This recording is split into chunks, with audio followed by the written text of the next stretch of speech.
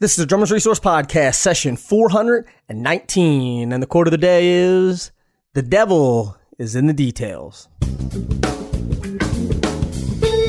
You're listening to the Drummers Resource Podcast, home of in-depth interviews with the world's greatest drummers, music industry professionals, and thought leaders.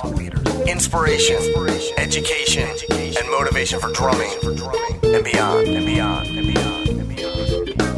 Hey, what's happening? Nick Ruffini here, and man, I had a realization this morning when I woke up about how much I literally love my job so much, and I have you to thank for that. So, I'm not saying this to be boastful by any means, but every day I get to wake up and I get to work on things that I love working on in music and drumming and business and all of those things. And that would not be possible without you. So I thank you for being a part of this podcast, being a part of this community. And last night, everything sort of came full circle to me, or full circle for me. I was at the Hall Notes and Train show at the Oracle Arena here in San Francisco, technically Oakland. And I knew a lot of the guys. I know two guys in Hall Notes. I know, Drew Scholes from Train. And it was really cool. Drew said something to me that was like, he's become friends with other drummers because of this podcast. And it's sort of a talking point like, hey, do you know Nick? Or, we both have been on Nick's podcast or something like that. And it really hit me last night, the amount of impact that this podcast has. And I'm not saying this to be boastful or to be braggadocious by any means, but I just want to sincerely just say thank you. And I have a lot of gratitude to be able to do the things that I do every single day. And last night was just an amazing night. And then this morning I really woke up and was thinking about how lucky I am to be able to do this. So thank you for being a part of this. I'm not going to belabor the point, but I just want to say thank you and let you know that I'm grateful that I get to do this every single day. And quickly, speaking of things that I'm grateful for, I'm grateful for the support of the advertisers on this podcast, because without them, it would not exist either. They keep this free for you, and they keep the episodes coming out. And Dream Cymbals has been supporting this podcast for a very long time. If you haven't checked them out already, please do yourself a favor, check them out. Why? Because one, they make amazing sounding cymbals, but two, they're a lot cheaper than everyone else's cymbals. So they figured out how they can make great cymbals and not break the bank at the same time. So you can learn more about them, and I urge you to do so. I ask that you support the companies that support this podcast. You can do that by going to dreamcymbals.com. So this little ditty that I'm going to do, I don't know if it's a ditty, but this is based off a conversation that I actually had last night with Shane Theriault, who is the guitar player from Hall Notes. And Shane listens to the podcast, and he's a drummer at heart. He started playing drums, but he's the guitar player MD now for Hall Notes. And he has played with some of the most amazing drummers in the world throughout the years. I mean, he's played with Jim Keltner. Jim Keltner has played on his records. He's played with Alphonse Mouzon, Stanton Moore. The list goes on and on of the people who he's played with. Steve Jordan. I mean, he's played with a ton of great drummers. Plays with Brian Dunn now in Hall & Notes. I know that I'm missing a lot. Johnny Vodakovich. So we talked about all these drummers, and I asked him, I said, for you, what makes a great drummer?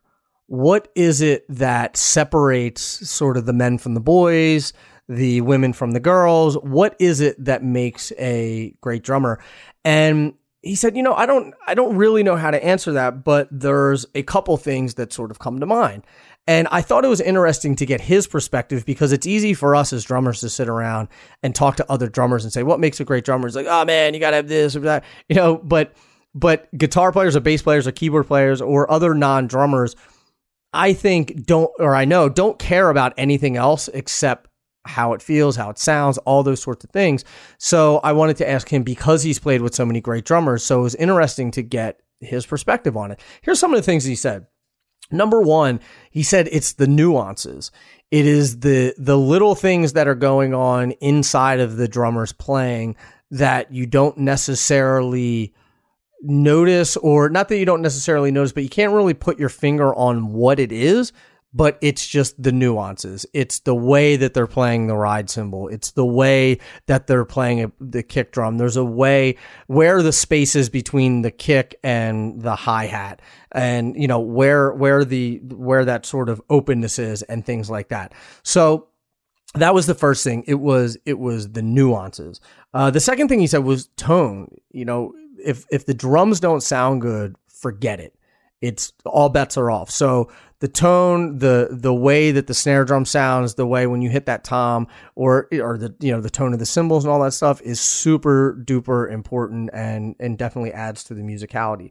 The third thing he said was dynamics and the way that you have control as a drummer over the dynamics, so you can really accentuate different voicings around the kit, and everything isn't all at 11 or all at 3. So you may have a ride cymbal that's at a 7, but you may have a kick drum that's at a 2 and a snare drum that's at a 3, and being able to control all of those dynamics and accents. So if you sort of put those two together, you can really start to get musical in the playing by controlling those things. And one of the people who really sticks out in my mind who does that, I mean, there's a million people who do it, but Jeff Porcaro talked about that a lot, about the dynamics and about the accenting and how you can sort of get this underlying pattern that's happening on the groove that you're playing that sort of snakes through it. And, and he was really famous for doing that kind of stuff. So where you'll hear him playing and, he can be playing a straight groove, but with his right hand, he may be accenting around that too. So it's like, and he gets like, it's hard to do it with my mouth. I'm not a beatboxer, but the way that he would do it, where like the accents and the dynamics would fluctuate and flutter on his hi-hat throughout the groove. And it wasn't something that was like really up in your face. It just made it feel that much better. So dynamics and accents are things to think about. 4 was something that I wasn't expecting. And Shane said attitude. Not only your attitude behind the kit, but your attitude as a person. And he was saying that he noticed that when people have good attitudes and the way that they approach things, if they sort of have this like kick-ass attitude kind of thing, and they have that attitude in their playing, then that comes out and is more musical. So attitude may be something to think about. The other thing is simplicity. And he talks about the ability to play simplistically and make it feel really good. And that's not a tempo thing. It's just a matter of being able to play simplistically and making it feel good. And sort of the mirror to that is also the openness and the space between the notes. The space between the notes are way more important than the notes themselves, and how you can manipulate that space. And that's what he was saying with simplicity. How you can not only play these simplistic grooves, but how you can really maximize the space in between the notes and make them feel good. And it's before the note and after the note. So there's all of these, weird little, back to number 1 would be the nuances. There's all these weird nuances going on between those spaces in the notes, and you can control them, and you can make those spaces shorter and longer. And that to me is an amazing thing. But Shane hit it on the head with that. He's like, man, it's all about those spaces in between the notes. So the 5 main things, we'll touch on them again, are the nuances, the tone, dynamics and accents, your attitude as a player and as a person, and then simplicity and the ability to play simplistically and make it musical, and those space in between the notes.